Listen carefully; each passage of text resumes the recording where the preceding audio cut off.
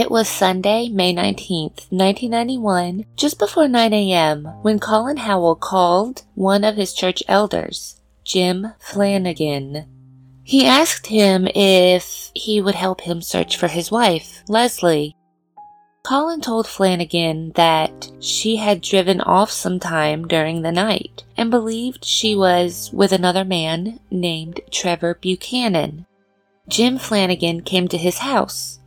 Colin held his 6-month-old baby while his other 3 children happily played. He handed Jim a note that he said he found from Leslie. "Dear Colin, I'm just trying to go to sleep now. How long, I don't know. Thank you for your help over the past few days and the good times in our marriage. I don't know what to say to you because I don't know how I feel. But I have seen that life goes on after a few weeks of pain. And let's face it, Colin, I am nothing in comparison to what you lost in the one you loved a while back. If I wake up in the morning, just let this be our secret. All my love, Leslie." Colin asked Jim if he would check Leslie's father's house at the 12 Apostles in Castle Rock to see if she was there, but Jim returned shortly, telling him he didn't see any sign of them. At around 12:30 p.m., Colin called Jim back again to ask if he would check the 12 Apostles one more time with the keys to get inside. Jim agreed, but had Officer David Green come with him. At roughly 1:20 p.m., they unlocked the door to check the rooms inside. While Constable Green was searching the bedrooms of the house, Jim Flanagan checked the garage. When he lifted the door, he saw the Howell's Renault 21 estate car had been reversed in. Barely visible over the steering wheel, Jim was able to see Trevor Buchanan slumped in the front seat with his right hand resting on the steering wheel. One leg was almost folded beneath him in the footwell, while the other was positioned out of the car. He called out for Constable Green, and the officer ran to check if Trevor had a pulse. This is when they discovered Leslie Howell laying on her back in the trunk of the car, wearing her headphones. Next to Leslie's body lay 3 framed photographs. One of Leslie and her mother, another was of Leslie and her brother and their father, and the third picture was of Leslie and Colin. There was no pictures of her 4 children in sight.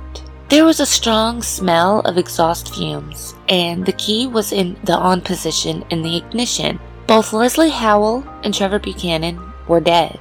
A layer of soot covered the trunk, with a hosepipe of a vacuum cleaner next to Leslie's head, which was connected to the exhaust. Officers arrived at the scene of what appeared to be a double suicide. Many of Buchanan's colleagues and members of the Coleraine Baptist Church were vocal about their doubts that this was some bizarre suicide pact. All of the people who knew Buchanan knew about Colin Howell having an affair with Buchanan's wife. However, the investigating Royal Ulster Constabulary detective and the coroner concluded that the two took their own lives as scorned lovers. Colin Howell and Hazel Stewart would go on to live their lives without their spouses. It wouldn't be until nearly 20 years later that the truth of what happened during that fateful evening came to light in a torrid affair involving the use of mind-bending drugs administered by Colin, betrayal, and a near narcissistic mutual obsession. Welcome to another episode of Crimson Sin with Tamsin Lee. I am your host, Tamsin Lee. Full show notes and sources can be found at tamsinleecrimsonsin.podbean.com. This episode makes reference to suicide a lot, so if you or anyone you know is currently having these thoughts, please know that there are people and organizations that can help you. 988 is the Suicide and Crisis Lifeline.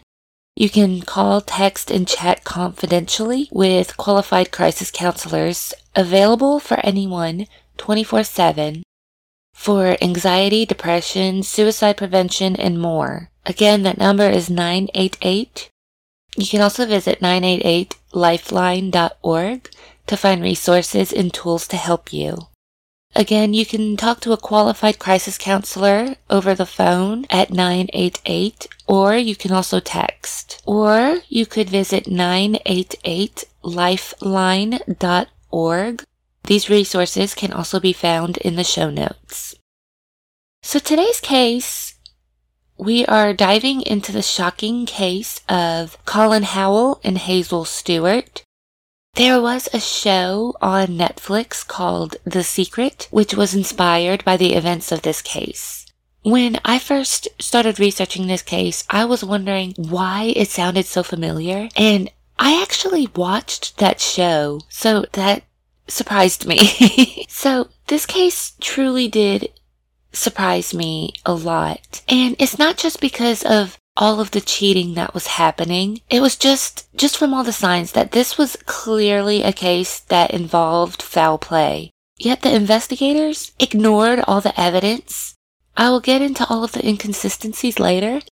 Let me know if you find this story shocking also. So, as always, let's start from the beginning. There wasn't a lot of information about Colin Howell's childhood. He was born on March 14th, 1959, and grew up in Belfast. He is the second youngest child of 5 children from a deeply religious family. Colin was studying dentistry at Queen's University in Belfast when he met his wife, Leslie Clark, in 1981. She, too, attended the university as she pursued her dream to become a nurse. She also worked on the wards of the Royal Victoria Hospital in Belfast. The couple married within 2 years. Not long after the birth of their first child in 1984, the family moved to Coleraine, where they joined Coleraine Baptist Church.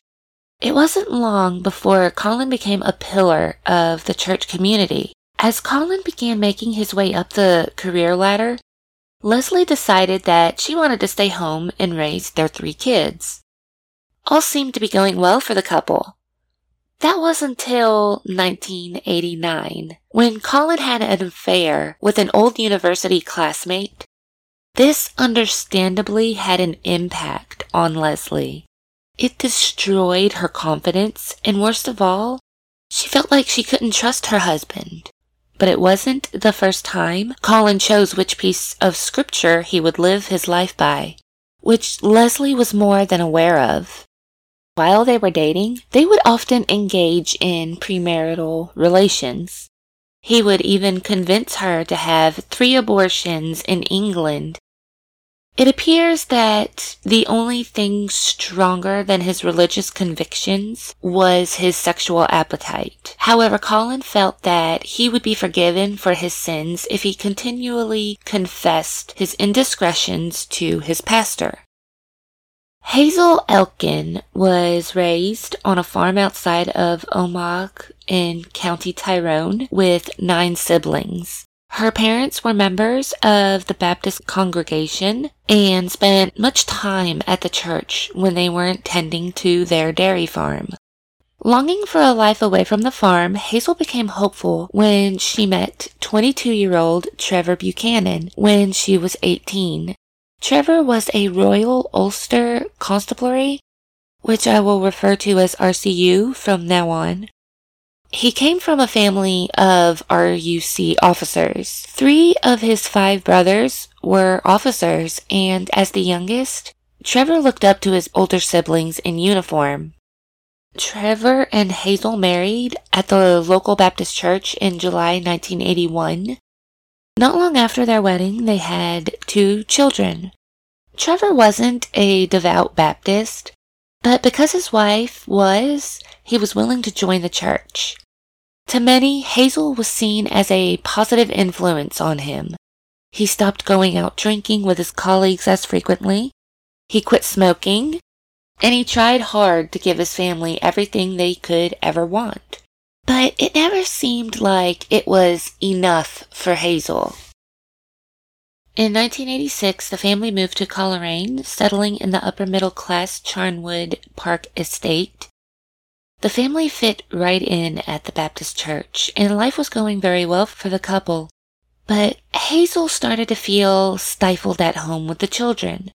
She started a part-time job as a nursery assistant at Mount Sandal Nursery in Coleraine.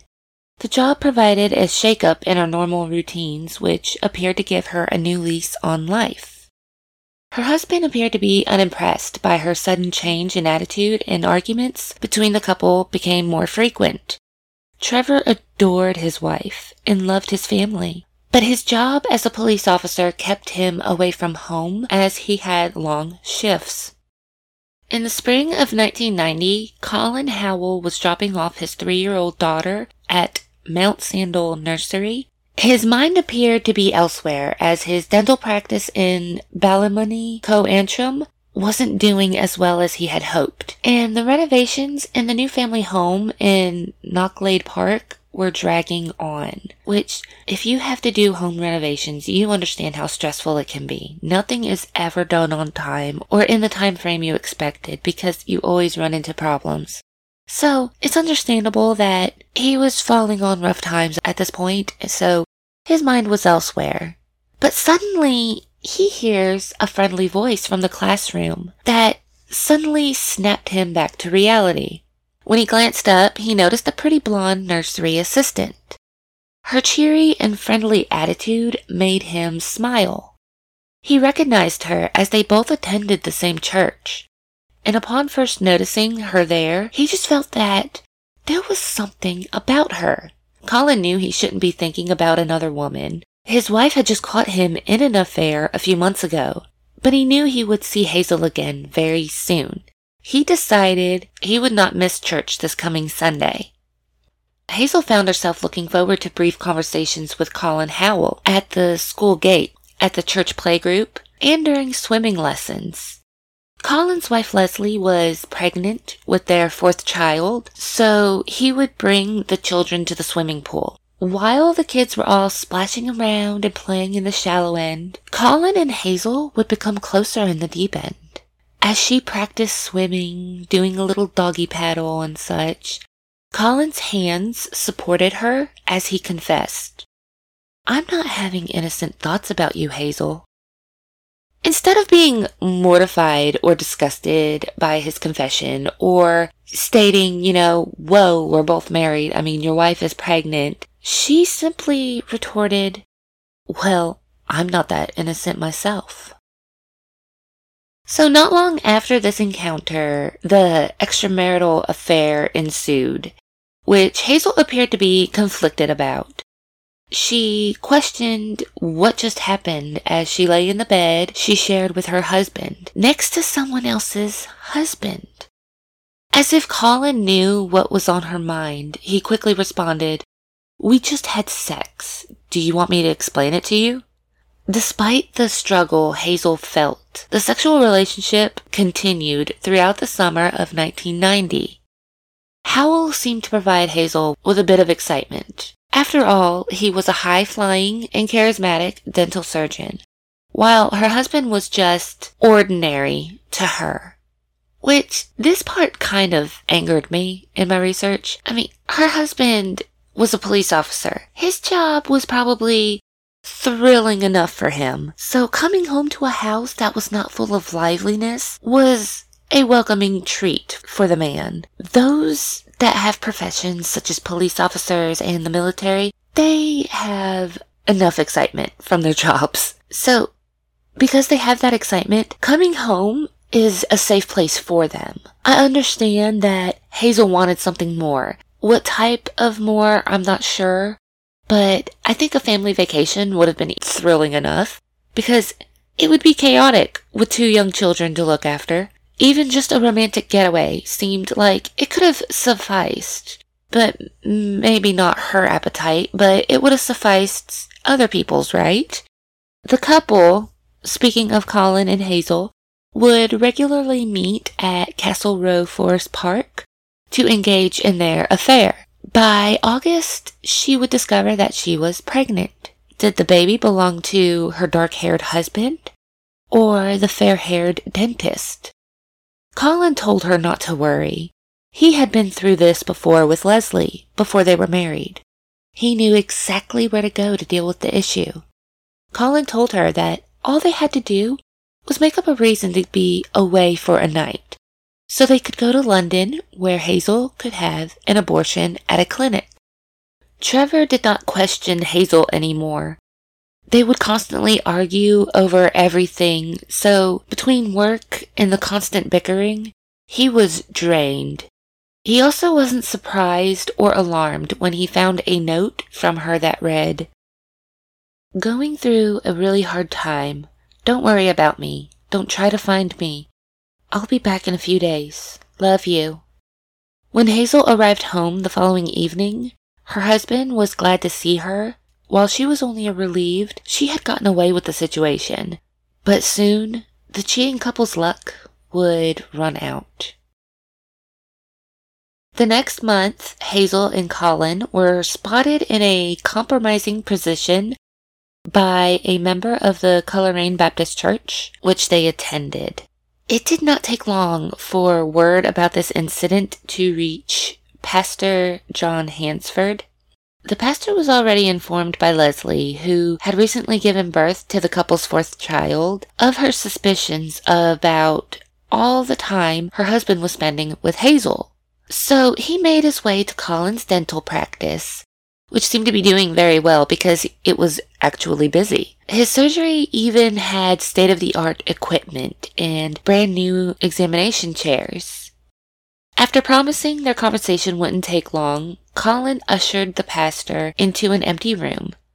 Pastor Hansford didn't beat around the bush. He got straight to the point and asked Colin if he was having yet another affair.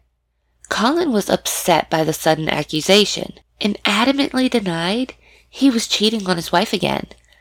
However, the pastor left the dentist's surgery unconvinced. After leaving the dental surgery, he made his way to the Buchanan's house to ask Hazel if something was going on between her and Colin. Pastor Hansford stated, "She mentioned that Trevor was an ordinary guy and reflected on her own childhood and upbringing, which she said was restrictive. She said that she wished Trevor was more of an exciting husband."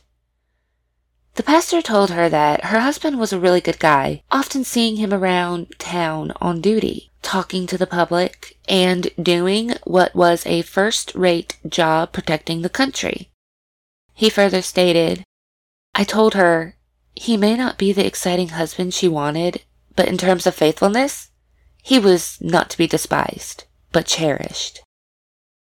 Hazel drove the pastor home when she finally broke down in tears and confessed that an emotional affair had begun with Colin, but she had denied it became physical. So the pastor went to the Howell's house, where he found Leslie watching their children, and prepared her with what he learned before Colin arrived back home from work. The pastor and Leslie then confronted him with his lies, absolutely devastated that he was caught in a lie. He repented to his wife and pastor. Leslie started the healing process by going to sunbed sessions by herself, dyeing her hair, dieting, and going to an aerobics class with her friend. She confided in her friend that Colin had been giving her a tablet. The friend recalled, "She said she was fine. He was looking after her." It was later revealed that Leslie was taking her husband's secret stash of prescription-only temazepam sleeping tablets. While his wife busied herself with making herself feel better, Colin decided to spend more time at the church and try to return to his respected position within the inner circle. While Hazel and Colin were abiding by the church-imposed restrictions on communication with each other, Trevor and Leslie found comfort in one another as the scorned lovers. After all, they were both cheated on. Both of them came out of this feeling like they weren't good enough spouses. Trevor felt like he wasn't good enough to Hazel, and Leslie felt like she wasn't good enough to Colin. They thought that that's why their spouses were cheating on them. Trevor stated that he was absolutely gutted upon learning of his wife's sordid affair with Howell, but both spouses insisted that they wanted to reconcile and wanted their marriages to continue with the help of counseling provided by their preacher. During these counseling sessions, the couples would discuss their relationships and the things they thought could have contributed to their problems. 4 months after the affair was revealed at the start of 1991, Colin offered to meet with Trevor in front of the pastor so he could apologize to him face to face. Which I found this interesting because we can either take this for Colin's word that it was merely an attempt to apologize for placing himself in between the couple, or we can look at it as an attempt at a power play. I mean, sure, Colin wanted to be a good Christian or just a good person, but from all of his indiscretions, I think it is safe to say that he did not play by the book. So the image was nothing more than a facade. What do you think his motive for this was? Do you think he did it just so he could have a good moral image in front of the church's inner circle? Or do you think he was sincerely apologizing? It was reported that Trevor never had bitter words towards Colin. While he probably wished to never cross paths with the man who pushed his way into his marital bed, he didn't seem the type to wish Colin any ill will. The fact in Trevor's mind was that he could never measure up to a dental surgeon. It was actually stated that Trevor was so non-confrontational that he waved Colin on at a police checkpoint on one occasion, so he didn't have to face him. I mean, could you blame him? Could you blame him for that, though? I mean, I wouldn't want to look at the person my spouse cheated on me with anyway. But Trevor went ahead and met with Colin in front of their pastor, so Colin could apologize. After a 30-minute discussion, Colin apologized and begged for his forgiveness. Trevor accepted and shook his hand. With the counseling session appearing to be a success, Pastor Hansford left for a 6-week trip to India. The pastor was confident that the healing process from this betrayal was underway. But before leaving on his trip, he had a couple of words for Colin. Hazel is doing well. She moved on. And so should you. This little statement seemed to unsettle Colin. Apparently the thought of her moving on did not set well with him. So one day in March, he wanted to put that curiosity to rest. He called her, holding his breath as the phone rang. When Hazel was glad to hear from me, it was like coming up for air. She had told him, I will love you until I am old and gray. And just like that, the affair started again. Colin was able to sneak out of the house while Leslie slept, giving his wife tranquilizers that she would wash down with glasses of red wine. After knocking his wife out, he would either jog or ride his bike through the woods by Mount Sandal and enter Hazel's garden through the back gate. Trevor was working nights, so both knew that they wouldn't be disturbed. Trevor appeared to be in a better place, often downplaying the affair in conversations and telling people that he wasn't perfect either. But he was glad to be back in the marital bed. By April, Leslie had tried to forgive Colin, but it was very difficult for her. She simply couldn't bring herself to forgive and forget. After all, this wasn't her husband's first affair. So every time Colin left the house, Leslie was suspicious that he went to go see Hazel. One such instance, Colin explained later. A confrontation developed over me being late back, and it continued. There was an iciness in the house, and Leslie put on her dressing gown to get ready for a bath. Leslie carried the cassette player into the bathroom to listen to music as she tried to relax. She was beginning to connect the plug at the top end of the bath, and I said she better not set it there because it could fall. At one point, I sat on the edge of the bath. It was a dark moment, and she wouldn't let go of the argument that I had contacted Hazel. A thought went through my head. I want you to shut up. And I thought, if I threw it in, I would kill you. Although I had no intention of doing that. I showed Leslie the plug. I was in control. And with the unsecured loop of the cable, I flicked it across her back, then dropped the plug on the floor where it made a noise. Leslie looked at me. There was a pregnant pause and a shift in power. I was about to take power, and I wanted her to realize that. I flicked the cable and walked out of the door. However, Leslie remembered the incident differently and called a friend to discuss it, telling her, "I'm telling you this in case anything happens to me." So after the deaths of their spouses, Colin and Hazel remained seeing each other for nearly 5 years. However, according to Hazel, due to her Christian guilt, she stated that she could only have sex with him after he had sedated her with drugs from his dental surgery. Eventually, Hazel decided to try to move on with a man she dated in her teens named Trevor McCauley. But she also cheated on McCauley with her future husband, former chief superintendent with the RUC, David Stewart.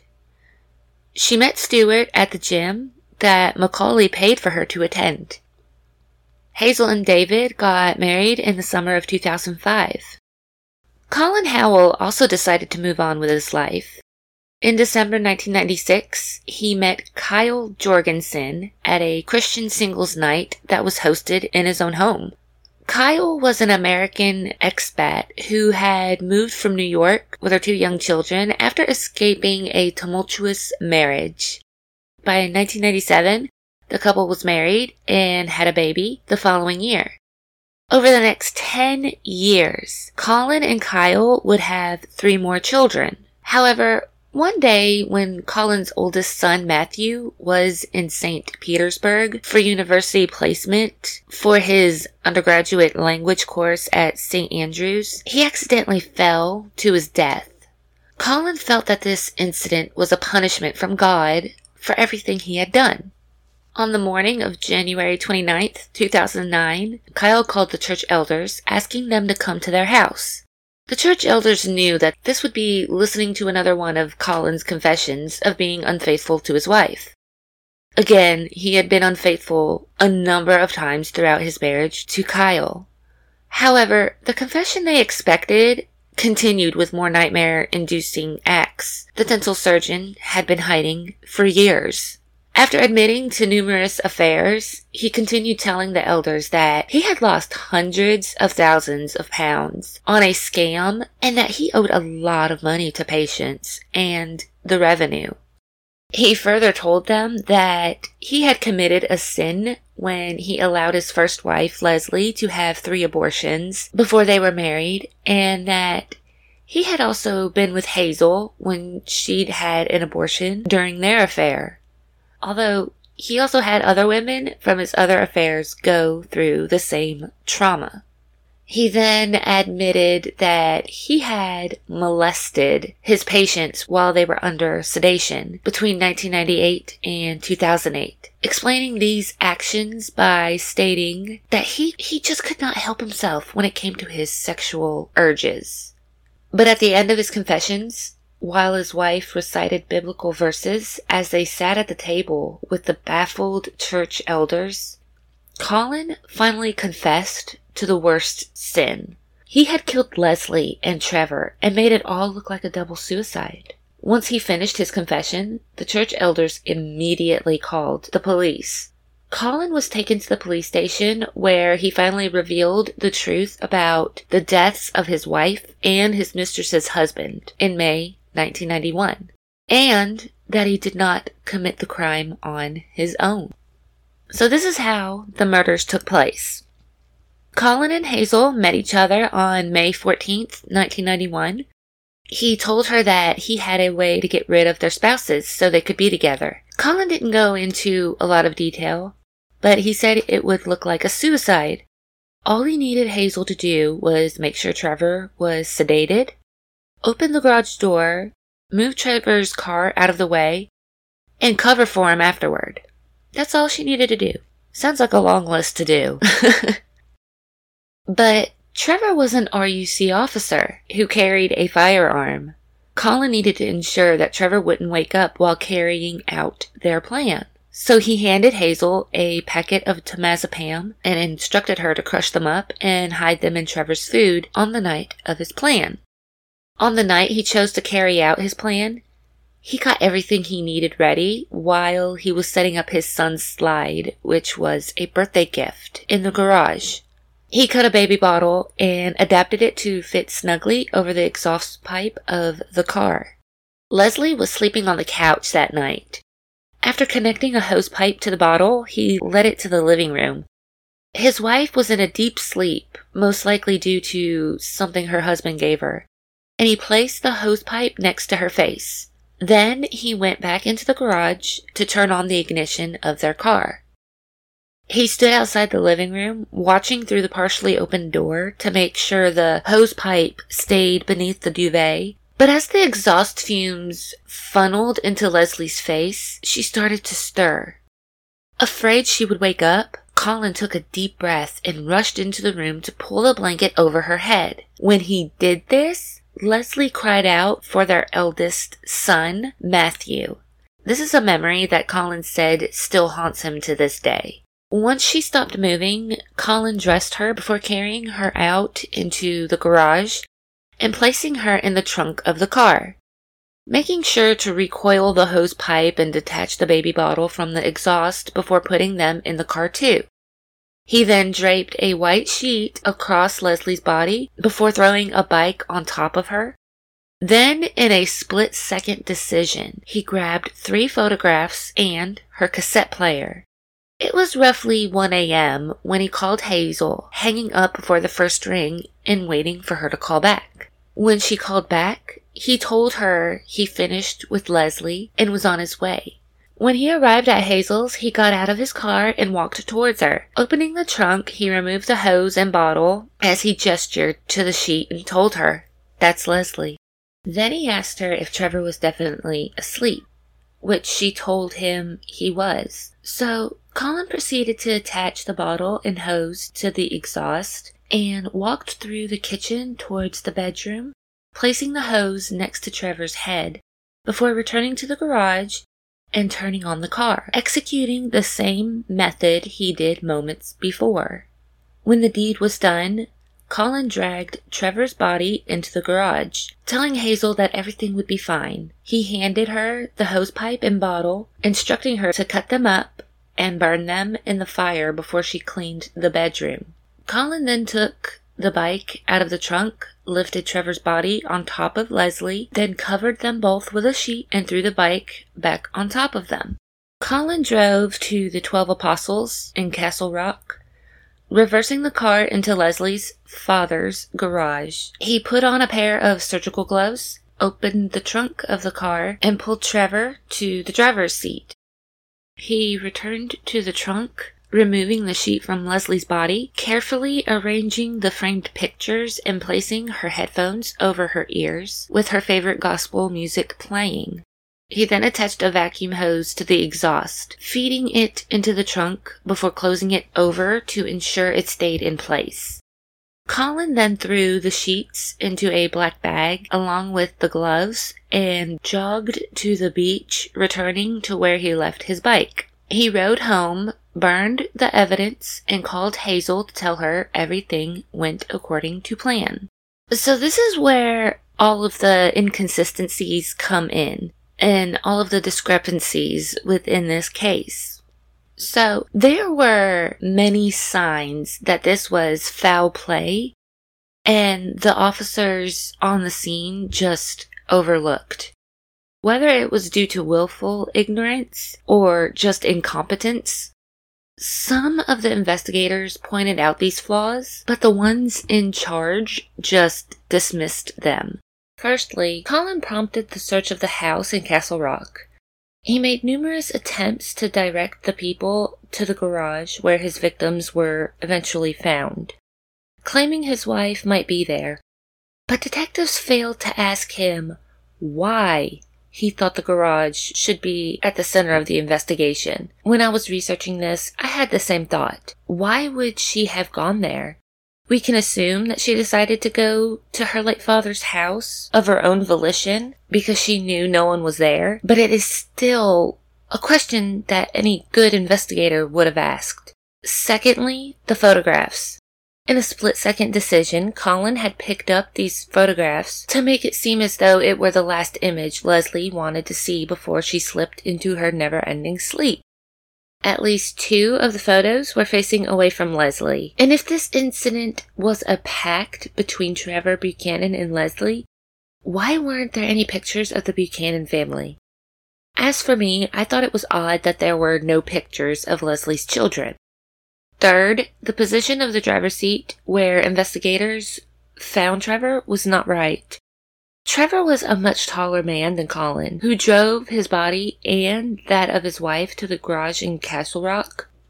Howell pushed Trevor into the driver's seat, but neglected to slide the seat back first to allow enough space for Trevor's legs to fit in properly. RUC photos showed his leg was found hanging out of the car, and the car door was open. If this were a joint pact and Leslie had driven the car, Trevor would have moved the seat back just for comfort, because why would he cram himself into that tiny space? The 4th sign that was looked over was Leslie's shoes. After murdering her, Colin quickly clothed Leslie, but was unable to get her shoes on properly, so they were only partially on her feet. According to reports, the officers did not question why her feet were only partially inside her shoes. The 5th sign that this was murder was the fact that the 2 victims were in separate places in the vehicle. If this had been an agreement, why was Trevor in the driver's seat and Leslie in the trunk? If anything, this would have made Trevor look suspicious. If this was the only inconsistency, this would probably only make Trevor look suspicious. But it is strange that Leslie would be in the trunk instead of in one of the front seats. 6th, post-mortem photographs showed injuries on Trevor's mouth and nose, and what appeared to be blood coming from the back of his head. At least 2 people raised concerns about the injuries at Trevor's wake. If this situation had been a mutual agreement, then why would one of the victims appear to have been injured only moments before the incident took place? Howell later stated that there had been a row earlier between Trevor and someone else, I guess, so the RUC accepted this. Number 7. Colin had injuries also. He had a gash on his forehead and told investigators that he had bumped his head. He literally just said, "I bumped my head." And they accepted it. They didn't investigate how he got his injury. So it was later made known that he had suffered this injury as he overpowered Trevor, who was struggling and fighting for his life. Number 8. Colin's accounts of Leslie's movements the day before were wrong. Numerous witnesses who had seen Leslie the day before she was murdered challenged Colin's recollection. But instead of questioning it, the RUC dismissed this during their investigation. Number 9. The details of Colin and Hazel's affair were well known, but the officers still accepted them as credible witnesses in the investigation. 10th, Leslie's friends gave the RUC information that Colin had been medicating her. However, they never investigated these claims.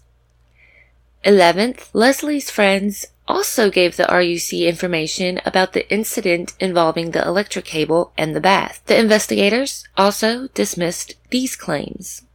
12th, the Howells were having financial issues. Despite the fact that it was known that the Howells were having these financial difficulties, the RUC did not look into this information any further, even though Colin was expected to gain a big payout. So the 13th sign that foul play was involved was the blood on Trevor's shirt. Investigators never brought the shirt in to be examined to see whose blood it actually belonged to. So they said that Trevor was bleeding out of the back of his head, so I guess they assumed that it was his. But as Colin and Trevor both had injuries, the blood could have belonged to either one of them. Number 14. One of the serving RUC officers brought claims to the investigators, but they didn't look into these claims either. And lastly, Leslie's note. there were discrepancies in the wording and phrasing of the handwritten letter. Because it really didn't sound like a suicide letter, right? So it was later determined that Colin saved this note from Leslie and decided to use it as her suicide note. With so many issues within the investigation, it is hard to figure out if the lead investigators of the RUC were ignorant or if they were just incompetent. Let me know if you think that they were incompetent or if you feel they were just being ignorant, or if you think something else was going on. Let me know in the comments. So what was the reasoning behind this act?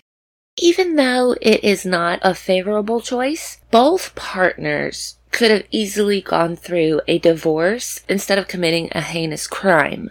But both murderers made a substantial financial gain from the deaths of their spouses, who were both heavily insured. 2 weeks before Leslie was murdered, her father had died, leaving behind a substantial inheritance. This also allowed Colin to paint his late wife as an alcoholic, self-medicating, unfit mother who took her own life, overcome by the grief of her father's death. The ruse seemed to work because the officers deemed the incident a suicide. Colin gained £414,000, which is equivalent to $521,101 today, from his wife's will, insurance policy, and the endowment from her father's estate.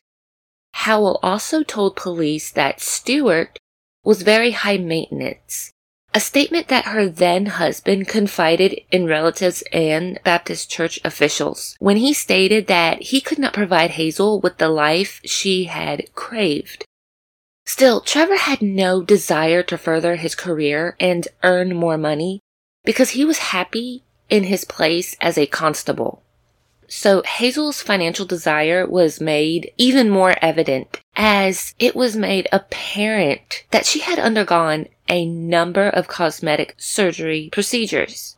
And it was also made apparent that she had an expensive taste with her now husband David Stewart, as she would also show up to parties in elaborate ball gowns and wearing expensive jewelry, and she just always seemed to prefer the expensive material things in life. During Coleraine Crown Court, Colin stated that the abortion strengthened their bond during the affair. It was like a blood contract which we had secretly signed together of the murder of an unborn baby. It was a huge bond. It did not make it better. 2 years after he married his second wife, Colin revealed his guilt to her. He made arrangements to bring the two families together at a hotel in Newcastle, County Down, make his confession, and then turn himself over to authorities. He stated that Kyle was shocked by his confession and told him he needed to go to the police, but that's not what happened. He told the jury that he had undergone a religious conviction after meeting a woman at a Sunday night church service where he claimed she had told him all of his sins had been forgiven and forgotten by God. Then he and his wife decided it would be better to keep his guilt a secret for the sake of their children. Which I don't know about you, but I don't think I could live with that as a partner. I mean, he admitted to murdering his wife and his mistress's husband. So what would stop him from doing the same thing to his current wife? So me personally, I would have told the police and just ran for the hills. He also referred to himself as the mastermind of the entire plot. When asked if it was true that he controlled Hazel, he had agreed during police interviews in 2009 that Hazel was frightened of him and that she was kind and innocent and easily led. As Colin was cooperating with police officers, it later dawned on him that Hazel was setting herself up to be a victim. But to be fair, she never objected to the plan of murdering their respective spouses. Colin further stated that Hazel had been waltzing in time, and she had always been in perfect harmony with him. He explained that he had been the lead, but she had always been in perfect harmony with him and did not drag her along the floor. He also said that the last thing he wanted to do was make things worse for Hazel, which I understand this. He is fessing up to the murder, and I'm sure he would have taken all of the blame. But she didn't even attempt to hide the fact that she didn't have any intention of going down with him. I think if she showed him any remorse or empathy at this point, there was a high chance of Colin taking all of the blame. But then again, he did say he realized that Hazel was not his responsibility. Colin was also quoted as saying, "I believe any human being has potential to do what I did, but I did it. That's what sets me apart from most of humanity." Dr. Helen Harbinson, a specialist psychiatrist, stated that Howell had drugged Hazel before they had sex as an experiment to see if he could do the same to his patients. Colin admitted to drugging Hazel during their 6-year relationship, as well as sexually assaulting 3 patients in his practice who were under sedation. However, he denied using laughing gas or injecting anesthetic on Hazel prior to their relations to find out what he could do to patients. He claimed to have used drugs on Hazel to help her suppress the guilt she experienced having sex with him after the double murder. Hazel would later comment, "Even when he was taking me to the surgery and gassing me, he was experimenting on me, and I knew that. How could I stop it? My self-worth was on the ground. I was holding a secret that no one knew about. Most of the time, I just wanted to die. I wanted it over. I didn't care if he gassed me. I didn't care because my life was not my own life. I couldn't go anywhere. I couldn't do anything."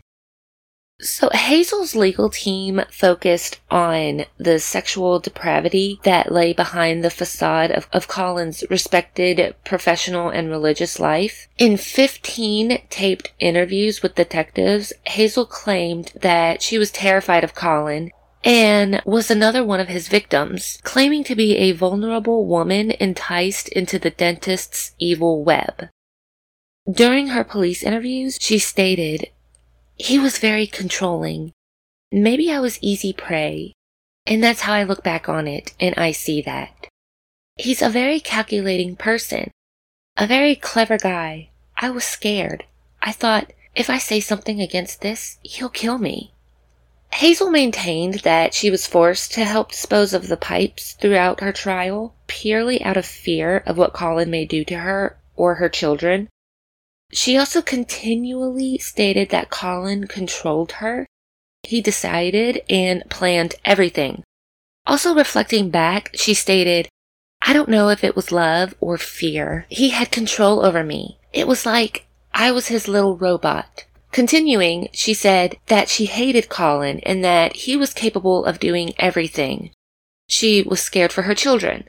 She also stated, "I want to say sorry to Trevor's family. My guilt was horrendous, my shame." But many had claimed that it didn't seem like she had any guilt. She seemed very remorseless about the actions she allowed to happen. On February 3rd, 2009, Colin was charged with 2 counts of murder and later 17 counts of indecently assaulting 6 women at his dental office. That December, he was sentenced to life imprisonment with a minimum term of 21 years. The only time he was allowed out of prison was when he testified against Hazel in court. He is said to be a model inmate at Magaberry High Security Prison. He was also granted a temporary release in 2018 to attend his father's funeral. It is said that he has been writing a children's book of fables.